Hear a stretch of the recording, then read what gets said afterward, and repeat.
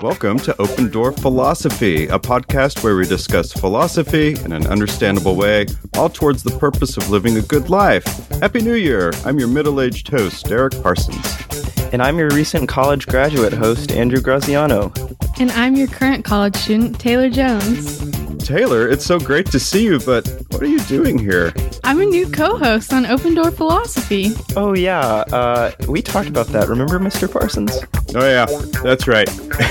We're being silly people. Hey, we couldn't be more happy to expand our philosophical family by adding Taylor to our lineup. Yeah, I guess take it away, Taylor. Welcome to episode 48, where we answer the question, who was Simone de Beauvoir? But before we do that, we'd like to remind you that our upcoming 50th episode will be listener questions. So please, send us questions.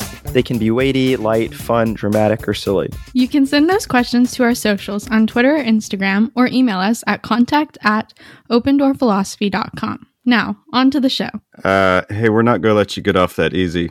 It's your first episode, Taylor, so Andrew, I say let's ask her some of those questions we usually ask our guests. 100%. Sounds great. Okay, I'll start. So Taylor, we always ask our guests this questions because we love a good origin story. What is your philosophical origin story? Okay, so I first took philosophy my senior year of high school, so last year, in the IB diploma program, a lot like Andrew. And everything in IB is pretty philosophically oriented when you know to look for it. I was originally just going to take a year of philosophy, but it happened to work out to satisfy all of my diploma requirements that I would take 2 years of philosophy at the same time. So I was taking the intro and upper level class concurrently. And that was a lot sometimes, but it was really enjoyable. And there were days I had Mr. Parsons for 3 classes, same day. I'm so sorry. No, it was fun. When you're immersed in something, I think you either love it or you hate it. And luckily for me, I did love it. It was really exciting for me to be able to draw connections between history and literature and philosophy. So I just started connecting everything that I was learning. And I really liked that. Oh, that's awesome. By the way, you totally slayed taking 2 years of philosophy in 1 year. Yes. Yeah, that sounds like way too much Mr. Parsons for me. So big kudos. Yeah, little Mr. Parsons goes a long ways. Don't kid yourself. All right, Taylor. So tell us now about what you're studying in college and where you're going. I am currently studying at Baylor University, and I'm double majoring in philosophy and political science, as well as in the Baylor Interdisciplinary Corps, which is in the Honors College. Oh, say a little something more about that Baylor Interdisciplinary. Wait, what's it called? Interdisciplinary what? Corps. Corps, yeah.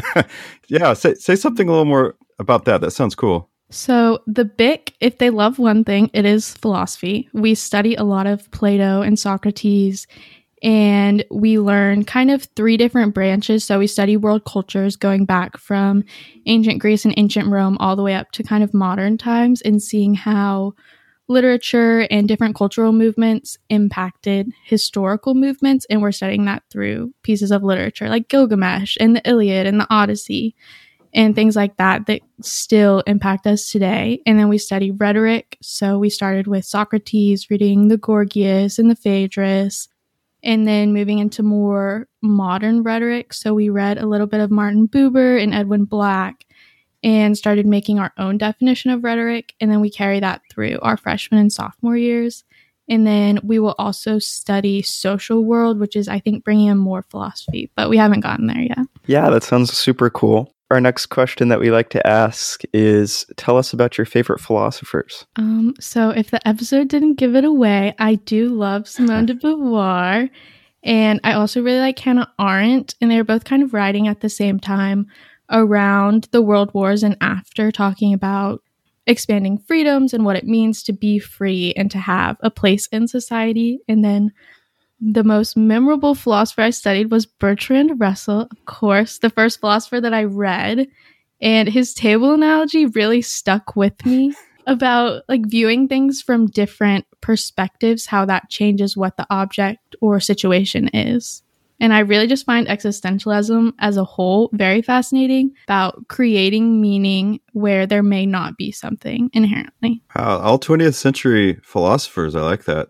Okay, now for the easy questions. So, Taylor, what is philosophy? Such an easy question, Mr. Parsons. I don't know that you can really define philosophy super specifically because it is so broad and it covers everything from religions and thought movements to personal beliefs and consciousness and all of these aspects that make up life. But I would say studying how people see the world and how they interact with it throughout history and what it means to be in society and to be a person and how that plays out in both the scale like here on Earth and then what it means to have an afterlife or something that happens post-death. It's a big question. Yeah. Mm-hmm. Yeah, and a very related question to some of the answers you were bringing up to your definition of philosophy is, how does one live a good life? So let's kick that back to you. Maybe it's cliche, but I think that to live a good life, you need to love others and approach life with critical awareness. I don't think it's possible to live a good life by living passively, whether that means not actively participating in life or not taking the time to reflect on what's happening to you or in what you're involved with. I find a lot of truth in the Plato quote, "The unexamined life is not worth living."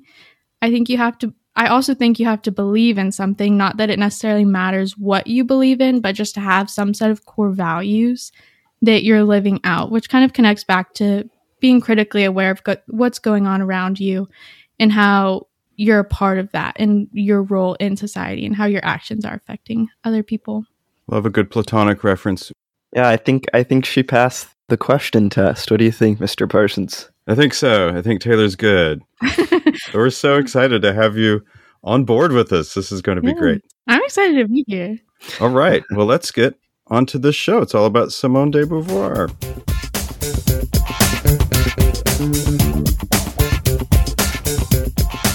We are kicking off a very short 2-part series on Simone de Beauvoir and her life partner, Jean-Paul Sartre. So we're going to start off with Beauvoir today, and we're going to kick it over to Taylor. So Taylor, before we really dive into all of this stuff about Beauvoir, can you tell us a little something about her? Yeah, so Simone de Beauvoir was a French existentialist philosopher who wrote primarily about feminism and women and wrote for both academics and the common woman in the 20th century. Would you say that's what she's really well known for, those specific things? Yeah, I would say that her work in feminism is probably what she's most known for, aside from her strong connection to Jean-Paul Sartre, but that's a little bit different from her personal philosophy to what the media kind of construed her to be. Yeah, we'll no doubt hit those topics of her impact on feminism and Jean-Paul Sartre. Some will say it's almost impossible to separate, or not separate, but to not talk about Sartre when we talk about Simone de Beauvoir. But a real powerhouse of the 20th century. Simone de Beauvoir lived from January 9th, 1908 to April 14th, 1846. So that's the better part of the 20th century. And she was writing during some of the most influential events of the modern era. So we see her writing about the World War, so World War I and World War II, and then the expansion of women's rights in the later 20th century. Her work was published during that time and kind of into her later years. So when she hits about 40 years old is when we see more published work from her. But she was active in philosophy for pretty much her whole life. She completed her early education at Lycée Fenelon. Then she moved to the Institut Catholique de Paris for mathematics and the Institut Sainte-Marie for literature and languages. She completed her degree in 1928. And then she studied philosophy at Sorbonne and wrote her master's thesis on Leibniz. Then in 1928, she became the youngest person to pass the aggregation exam at 21, which is a really big deal, not only for a young person, but for a woman, because at the time, women weren't super heavily educated. So her completing all of this education throughout her early years and then staying in school for higher education and being the youngest person to pass this very prestigious exam in France is really impressive, I would say. And for context, the aggregation exam is a competitive examination for civil service in the French public education system. So it's one of the higher exams that people can take when they're graduating from school. After she graduated, she taught secondary school to support herself financially. And then she also wrote in her early career and started out with novels, which she first published philosophy in 1944. Okay, well, first of all, Taylor, I think I speak for Andrew on this. We're so happy to have someone who knows how to properly pronounce French words on the show. I was surprised when I switched back into the French mode because, I mean, speaking in English, you kind of pronounce things with an English accent or like, you know, how I'd regularly speak. And then I was like, oh yeah, French. It just wasn't even conscious. Yeah, so Taylor can handle the French, Andrew can handle the Greek, and I'll handle mispronouncing everything else. Yeah, so we'll get more into her published works a little bit in the episode, but pointed out she really writes and publishes the majority of her work, at least certainly the very fundamental works that have a great deal of impact in the 1940s and the 1950s. So during World War II and post World War II, her first work comes out in 1943. It's a novel, She Came to Stay. So that was 2 years before World War II was over with. And also a number of other influential existentialists were writing during this same time. Sartre, of course, as well as Camus, which they were all friends. So that's I mean, we've said it many times on the show before that it's such a cataclysmic event in world history, both Western and Eastern. World War I, the period in between World War II, and then the first 10 to 15 years of the Cold War. Do you think that, you know, existentialism came to the prominence that it did during this time period because of the uncertainty, perhaps, that these events gave to people? I would say yes. How despairing the Holocaust was left so many people looking for answers, and they're trying to figure out what does life look like and what does it mean to have meaning, and to figure out if there was kind of a greater meaning to everything that had happened. Because when world history is kind of going well and it seems like everyone across the globe is flourishing, it's easy to say that, yeah, everything has a meaning and there's like benefits to everything. But there's such a large scale tragedy, it left people kind of trying to figure out what to do from there. And so there's, you know, the two answers of existentialism and trying to find a meaning or make a meaning, and nihilism, saying that everything was meaningless. So we see people making meaning for themselves and trying to redefine how they relate to society.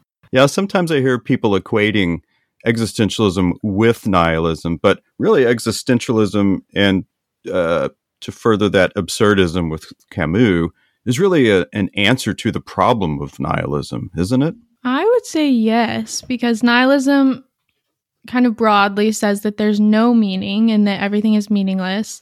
But existentialism kind of comes in and answers that there may not be an inherent meaning, but that it's our responsibility to create meaning and to make something of our situation, and we have the freedom to make a meaning in our lives. Yeah, I think ultimately it's a positive philosophy of life. A lot of people kind of look at it as it being gloomy, especially with Sartre being so dramatic with all of his language about existential angst and nausea and existential despair. But really, I find it for myself to be a hopeful philosophy in that it directly tries to answer this problem that certainly came after all the early 20th century or mid 20th century events that seemed nihilism was an easy thing to point towards. What was our original question with was the factor of the Second World War? Did that influence the rise of existentialism? Was that what we were originally asking? Oh, I can't remember. That was like 10 minutes ago, man. Yeah. Well, I have some thoughts. I have some thoughts about this, and it's going to be in the negative sense from what both of y'all said. I think it might have been a factor in some parts of the world. I'm thinking like continental Europe, but then I'm thinking across the lake, I guess, in England, where we have the Anscombes and the Foote and the Midgeleys and the Murdochs.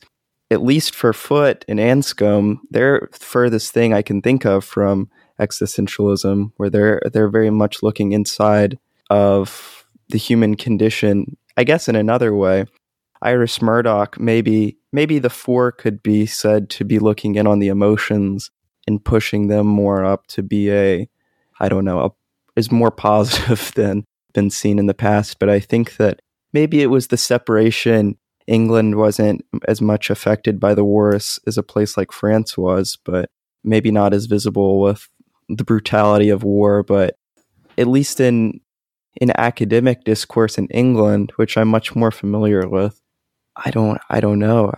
Those are the four most prominent people I can think of in England philosophically at the time. Mr. Parsons, you know more about Mary Midgley. Taylor, you might know more about these other people too, but my reading of them, I don't think they were that much affected. So I don't know. What do y'all think about that? I think for sure that the English weren't that taken with existentialism.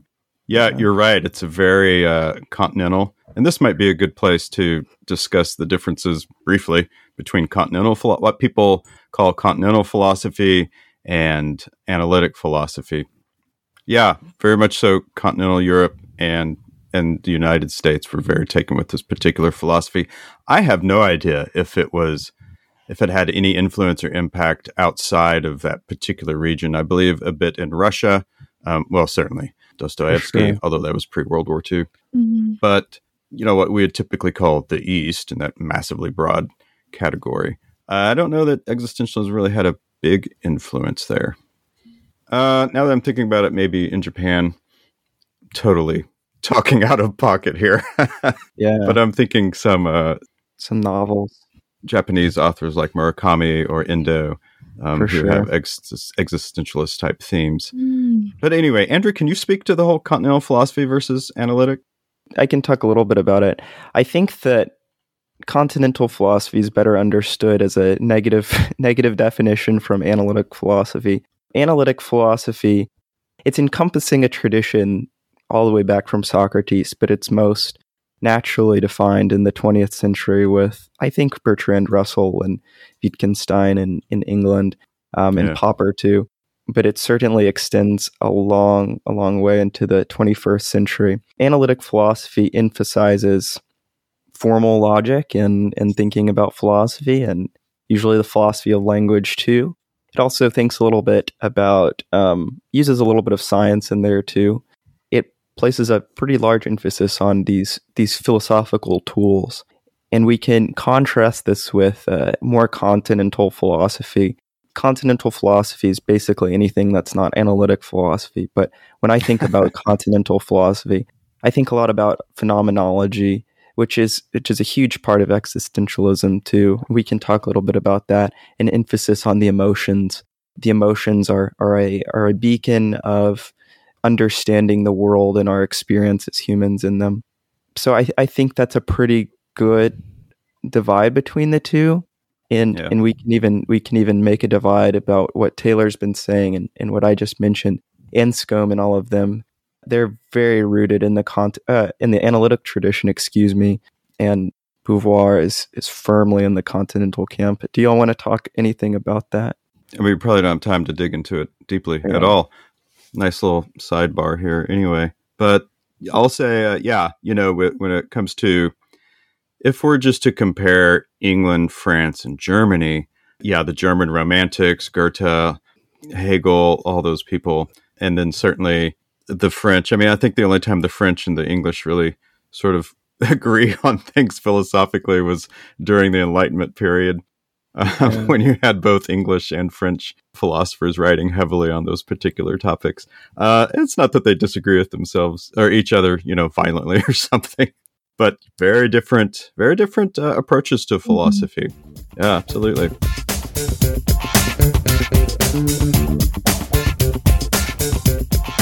Okay, Taylor, we got off track there for a few minutes, but hey, good discussion about continental analytic traditions. Let's wrap up Beauvoir's background and biography. So the last kind of really big aspect of her life, at least in the public eye, is her long-term open relationship with fellow philosopher Jean-Paul Sartre. And this was very controversial because so many details were made public, or at least aware to the general public.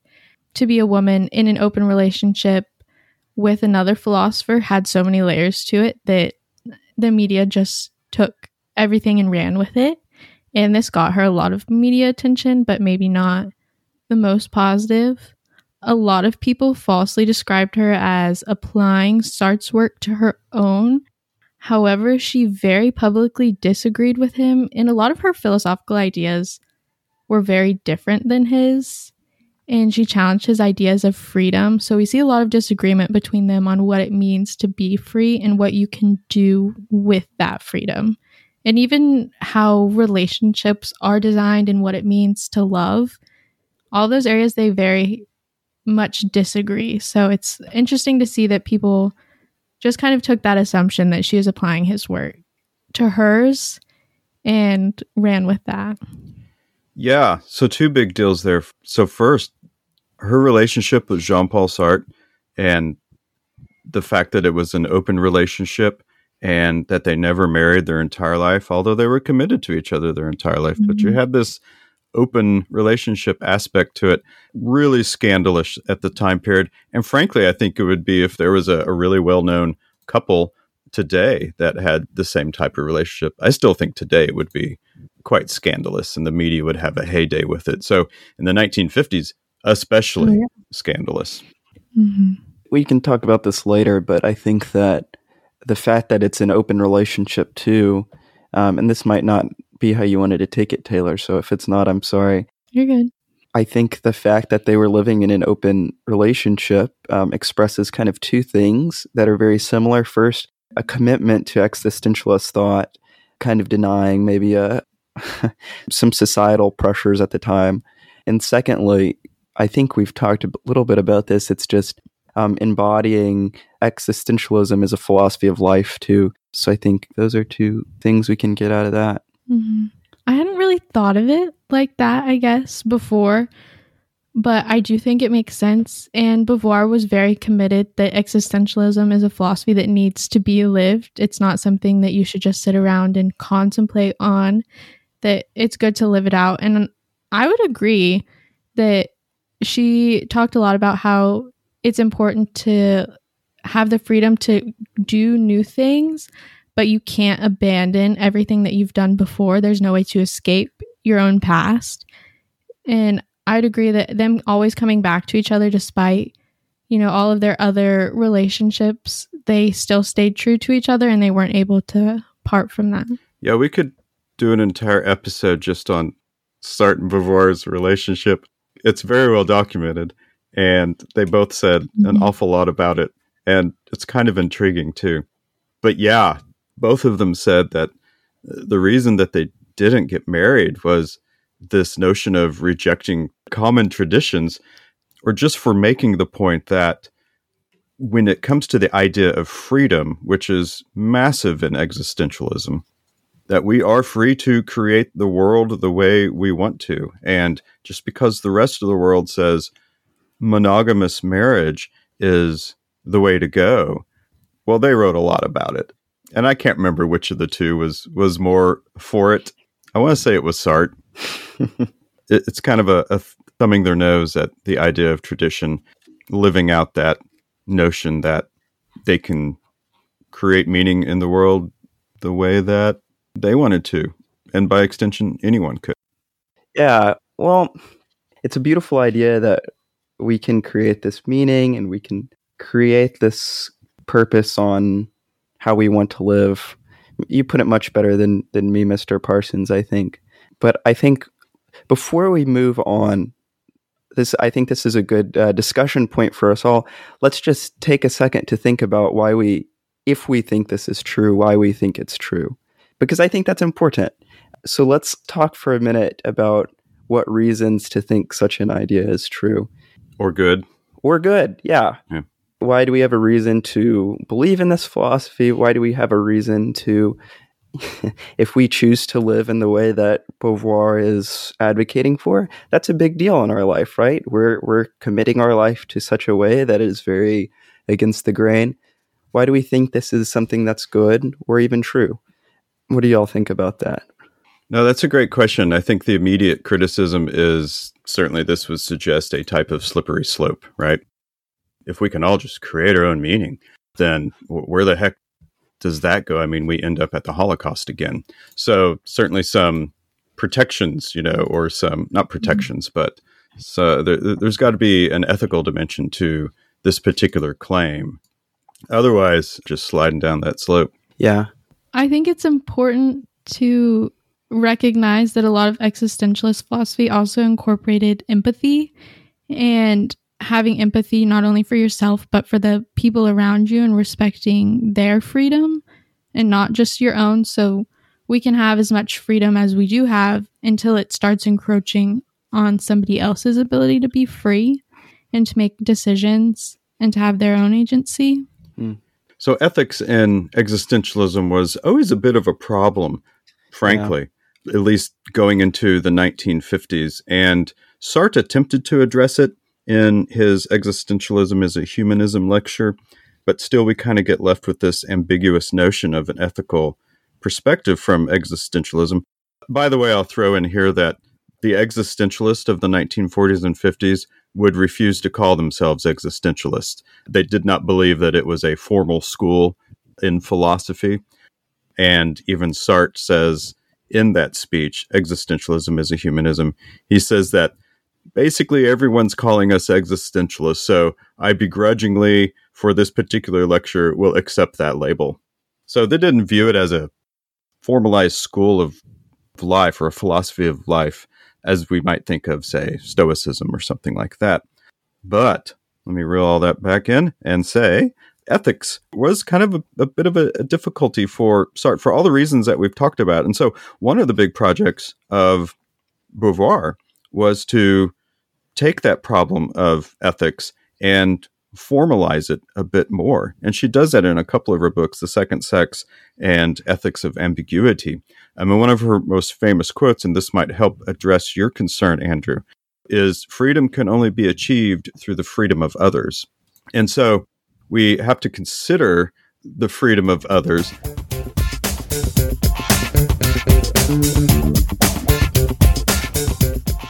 This is probably a really good time to begin talking about her major works and theories, since we're kind of diving into that right now. So kick us off, Taylor.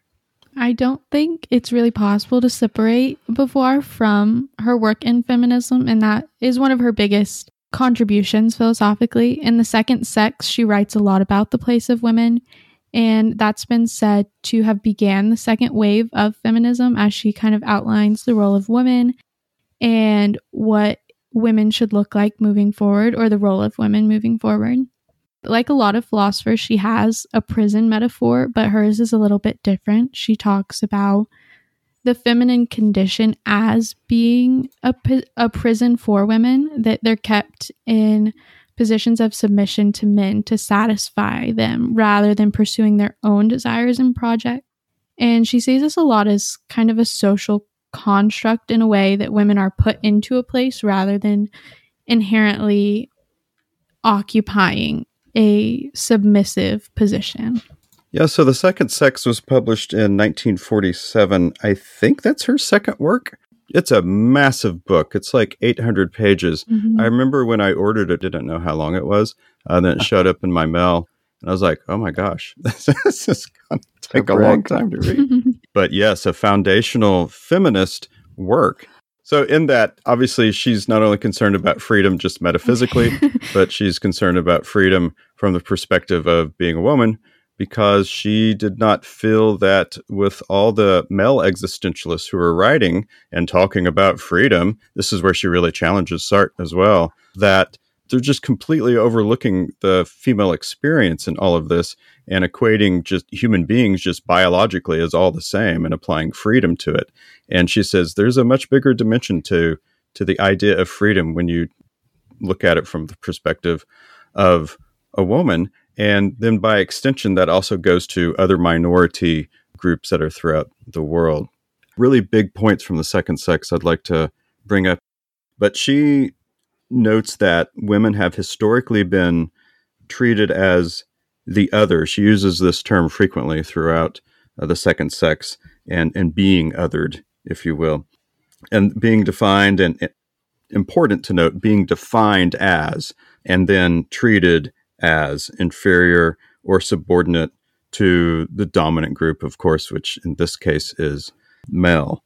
So Beauvoir argues that this treatment is rooted in the way that women's bodies and their reproductive functions have been viewed and used throughout history, and that it has a really profound impact on the way that women have been able to participate in society. So there are other feminist writers that come before her, Margaret Fuller in the United States, certainly Mara Wollstonecraft, and some people call second sex a second wave feminism work. Anyway, that's the first big point. She does talk a little bit more about that in the Manifesto of the 343, where she specifically addresses women who have experienced issues with birth control and their reproductive rights and encourages them to sign on to this petition with the goal of getting more reproductive rights or expanding rights for women. Wasn't she very involved in movements throughout the second half of the 20th century about women's reproductive rights and other civil rights? I don't know super specifically, but I think so, that just because of how her philosophy was, that she became central to the feminist movement in France, so it's hard to get away from that once you're in it. I remember a couple months ago when we had Skye Cleary on to talk about her book on Simone de Beauvoir. That was just after the Supreme Court had rendered its ruling and changed how abortion, creating the possibility for a ban on abortion. And I asked her, how do you think Simone de Beauvoir would have felt about that? And it was a pretty epic, 10-minute rant that Simone just would have gotten very politically active after that. This is really interesting because I've been in this, if people haven't been able to tell by how much I mentioned her, in Anscombe phase as of the past month or so, just been diving in. And one of her lesser known pieces where she argues, it's called Contraception and Chastity. And she argues that allowing access to contraceptives, and I'm not endorsing this, by the way, I'm just bringing it up as a view. She thinks that contraceptions will lead, and this was a while ago, so, contraceptives will lead to, I'm trying to remember how she put it, kind of to a degradation of women, because it will make men see them more as sexual objects, Sexual objects, yeah. Sexual objects. And so I think that this is really interesting because both women are worried about very similar things, but they're on starkly different ends of the on the cavern, which I think is super cool. And I hate to keep bringing this up, but I really think it's the division between existentialism and Anscombe's belief in natural law. I really do. And I think that's super, super interesting how we're seeing this divide in political and really social beliefs be hinged on their philosophical beliefs. It's super cool. And it's a super big reason why we think that philosophy is so applicable. So I think it's important for us to remember just contextually how groundbreaking the introduction of birth control pills was at the time. The FDA in the United States approved birth control pills in 1960, which is not that long ago. And so this was something that was not available to women before. Today, when we argue these perspectives from 2023, we're all accustomed to it, especially the generations who were born post-birth control introduction. So it's quite normal to them. But at the time, all these philosophers who were dealing with this, it was incredibly new and groundbreaking. And no one truly knew what impact that would have on society if a great deal of women began using birth control. But of course, from Beauvoir's perspective, the introduction of birth control gave a woman the possibility for freedom that she felt that they had been denied. And I don't think that the idea that women should have freedom to act how they desire to in relationships, and that having access to birth control would change how men viewed women, are necessarily incompatible. I think that there is space for both of those things to exist at the same time, because I can definitely see how the male view of women is shaped by their own desire to engage in relationships from my personal experience. And I think that those things coexist, in my opinion, in my experience. I've seen them.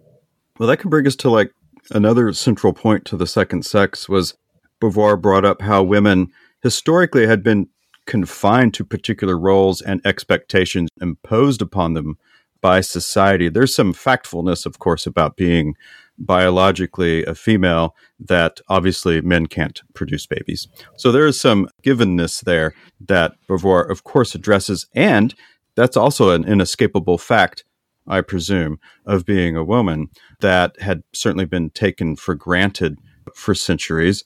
And all that limited their ability, women's ability, to fully exercise their freedom and agency. So Beauvoir argues heavily that in order for women to be fully free and equal, to be able to live that authentic life that existentialism holds on such a high regard, that they must be able to make their own choices and decisions rather than being confined to these particular roles that are dictated by their gender. And I think we could loop this back into her and Sartre's open relationship. This was one of these roles that society imposed upon women. And in order to truly, at least for Beauvoir, to truly embrace that idea of breaking roles, traditional monogamous marriage was part of that. And then finally, she discusses the ways in which patriarchy and the power dynamics between men and women contributed to the oppression of women, and argues that it's necessary to challenge and dismantle these systems in order to achieve true gender equality. So all that's kind of general and vague, especially for a book that's 800 pages long. But again, a foundational text and still heavily influential in feminist philosophy today. I do have a quote that I found that relates to that last point from The Second Sex, where she writes, "The point is not for women to simply take power out of men's hands, since that wouldn't change anything about the world. It's a question precisely of destroying the notion of power." So we're seeing her not just saying that men shouldn't hold power over women, but that nobody should hold power systematically over another group of people. Yeah, that's a great point. Yeah. And ties back into the ethical dimension she was trying to introduce.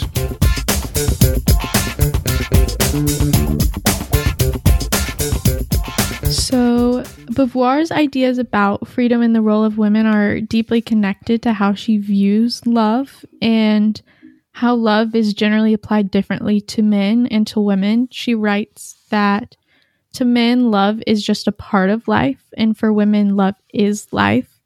So that women are confined to this position of their relation to their husband, whereas men, their relationship to their wife is only a small part of their life, and how that shapes how women interact with men and interact in society.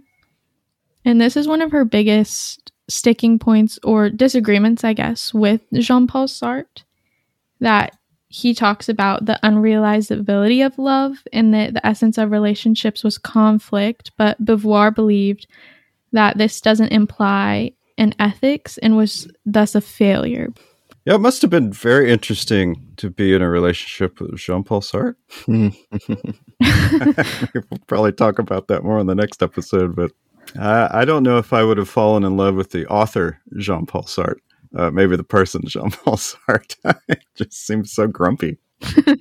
But I've read many places that she was very taken with him, and in his younger life, Sartre was quite the player too. So I don't know.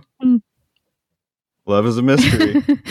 Love is a big philosophical interest of mine, which makes me sound like a total loser. But what? But it's something that's been preoccupying my work for the past, my big, I think, philosophical work recently. I think it's the only thing of worthy that I've ever done, actually. Oh, Andrew, geez, you're so hard on yourself. Yes. I've gotten in big disagreements about this with someone, but we can talk about that in a 50th episode, maybe.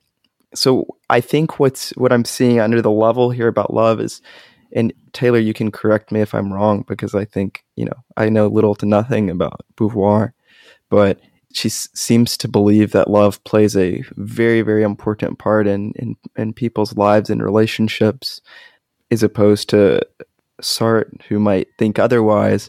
And she also seems to think that love is different for men and women. Is that right? That's how I understand it. But I think more that the way that society views love is different for men and women, not necessarily that love is inherently different for men and women, if that makes sense. Okay. That makes sense. Yeah, totally. It does make sense. It definitely loops back into her criticisms of society and roles and all of that with men and women, those different expectations. It's super interesting that it seems like she's taking a very, and this might be another difference between continental and analytic, but it seems like she's taking a very sociological approach to thinking about relationships and using that to think about philosophy too, which I think is super cool. How you said she's noticing the difference between how society, I don't know, you said it much better than I ever will be able to, but I guess in parts, or sees love, the relationship difference between men and women.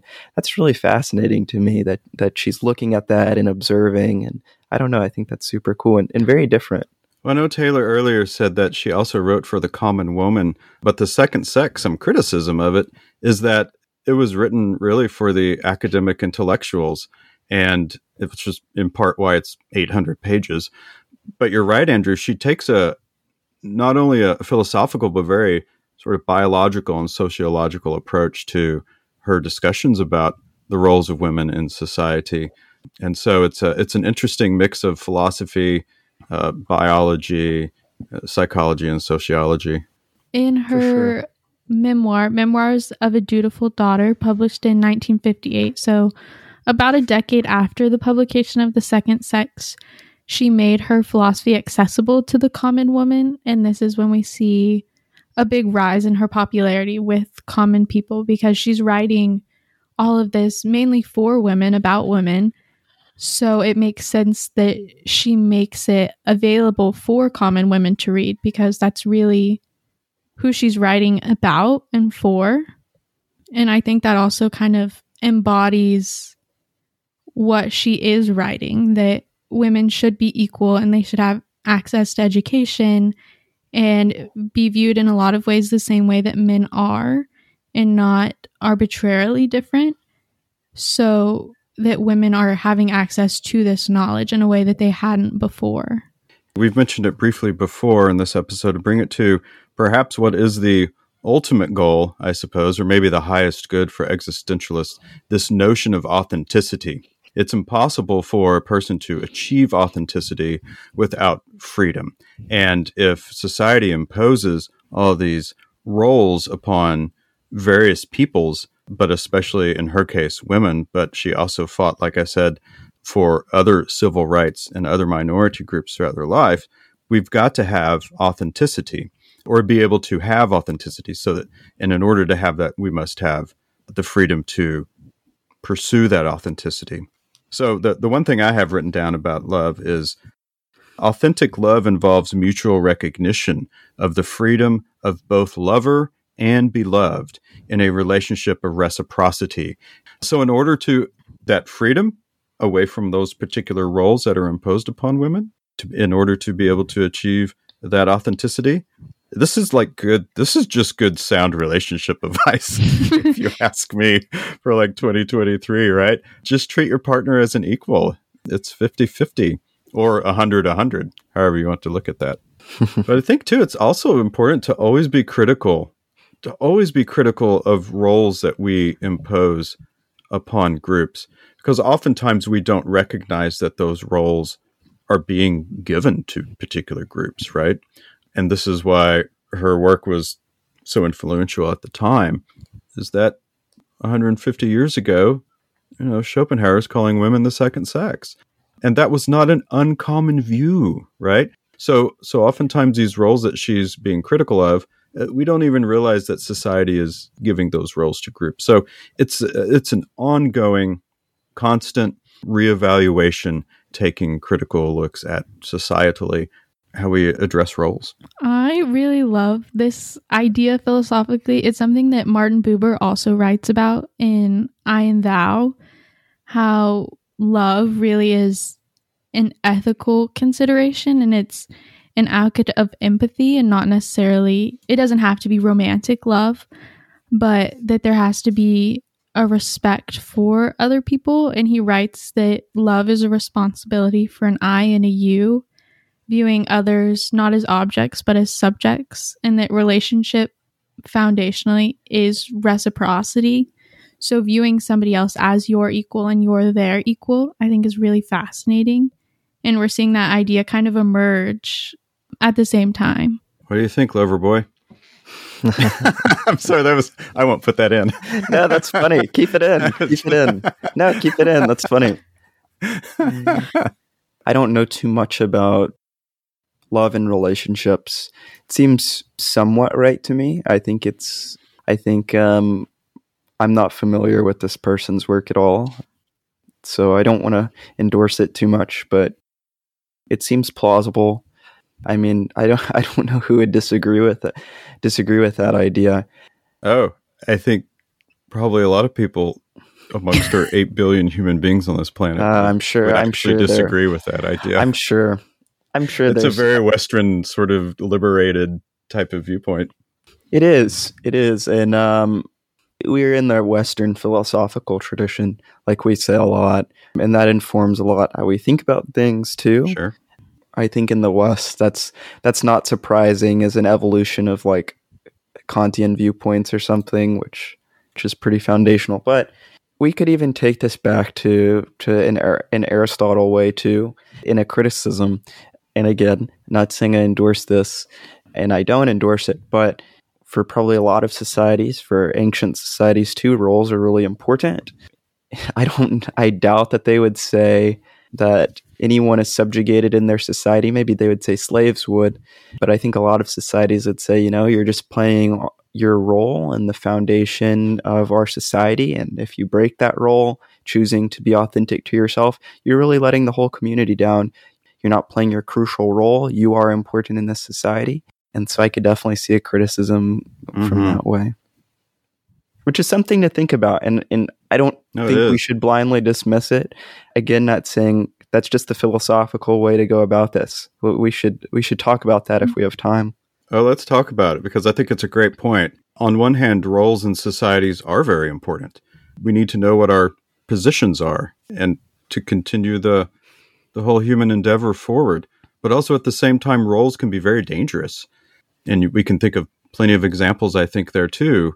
An easy one, it's always so easy to pick on the Nazis. But, it's just simply fulfilling your duties, fulfilling your roles, right? And so you're a Nazi SS officer. Well, gosh, I was just working at this death camp, just doing my job, fulfilling my role.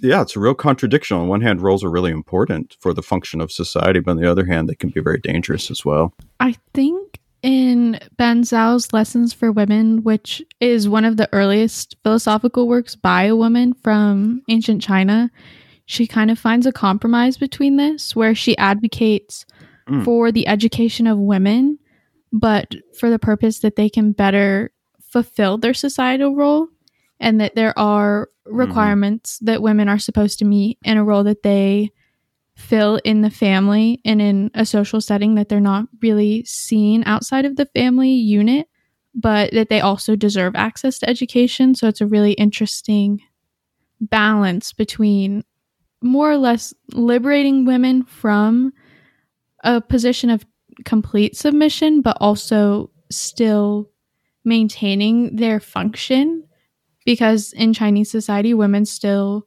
held a really important function in the role in maintaining the family dynamic. I find that very interesting, that there is places where it's balanced and not necessarily viewed in a negative context. No, I mean, I think we can even imagine something like that today, where we can, and I think that Beauvoir would disagree with, maybe she would disagree, I don't know, but we can imagine a society where women are very educated and they're very much respected. Well, maybe Beauvoir wouldn't think they were respected, but they're PhDs and the same education as men, and are seen as equal by their husbands, but have a similar role in the community that's societally dictated. I don't know. I think Beauvoir would definitely disagree with that, since there's cookie cutter roles in there. Yeah, it's so interesting to think about, too, from just a massive societal perspective. Here we are talking about millions of people and speaking about them as a single group, whereas I'm thinking of like the neighborhood I live in that has, 2,500 houses. And probably in every one of those 2,500 houses, the partner group approaches this particular question in their own way. And I find that fascinating as well. It's not that what is the right answer for this particular thing. It's more like, well, what is the absolute wrong answer? And I think that's a good way to put it. Yeah. Can I kick a question to both of y'all that I think is super interesting? No, please. It seems, at least this is what I got from the Sky Cleary interview, that for Beauvoir, authenticity is really important. It's like kind of the end goal maybe of freedom, finding an authentic self. In some ways, to me, that feels like escaping roles that might have been put onto you. Feels to me almost egoist in a way, dropping these roles that you might have. But I definitely feel like I have certain roles that people have placed on me and expectations. Sure. And I feel that if I drop those, that would be a very selfish thing for me to do. It would be letting maybe my family down, my local community down, even my greater society down, for me to just try to be authentic to myself. Let's start with that. What do y'all think about that? Is that at odds with Beauvoir? Well, I mean, it's a great question. And here's where I don't know Beauvoir or Sartre well enough to really address it from their particular perspectives. I know both Sartre and Beauvoir talked about acting in bad faith quite frequently. Acting in bad faith is just simply not being authentic to yourself. And how much Sartre versus Beauvoir talked about the importance of fulfilling roles while at the same time being authentic. I mean, that's the real crux, isn't it? Can you be authentic while fulfilling particular roles? And is fulfilling particular roles always bad? And I don't think that's really the message. I think the message is being critical of roles and always evaluating those roles.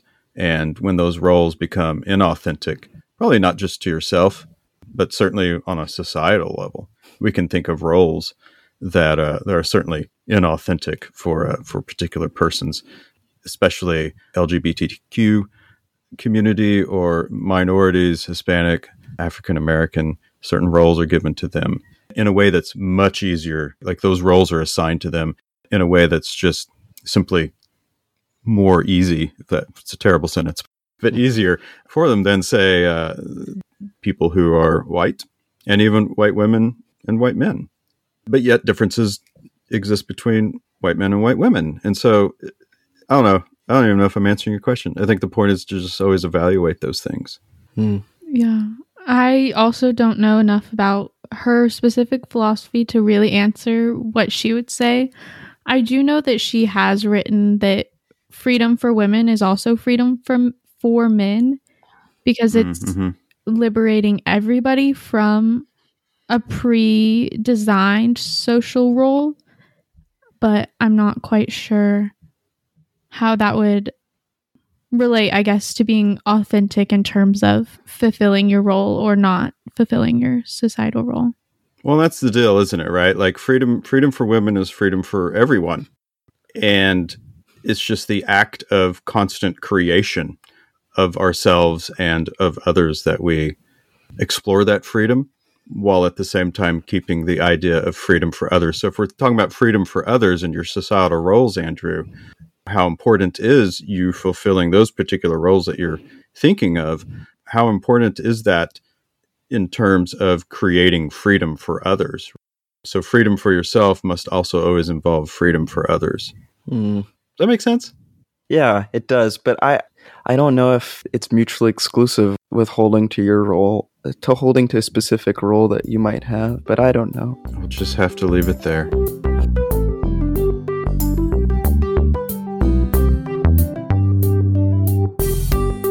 Okay, everybody. Well, that's it for today. We thank you so much for listening to our episode on Simone de Beauvoir. That's right. And we'd love to hear from you, whether that be on our socials, on Twitter or Instagram, or our email at contact@opendoorphilosophy.com. And that's a good reminder about the upcoming episode, the 50th episode, where we will discuss your questions. So please send them in to our email or on our socials. We'd love to hear from you. Can't wait to talk about the things that you'd like to hear us talk about. Of course, a special shout out to Kevin MacLeod for the use of his groovy free music in the intro and outro. Taylor, thank you for coming on, and I think you did a fantastic job in the first episode, so special shout out to Taylor. And remember, everybody, just like your favorite teachers and professors always say, whenever your life is in need of some philosophy, the door is always open. Thank you very much. See ya. Bye.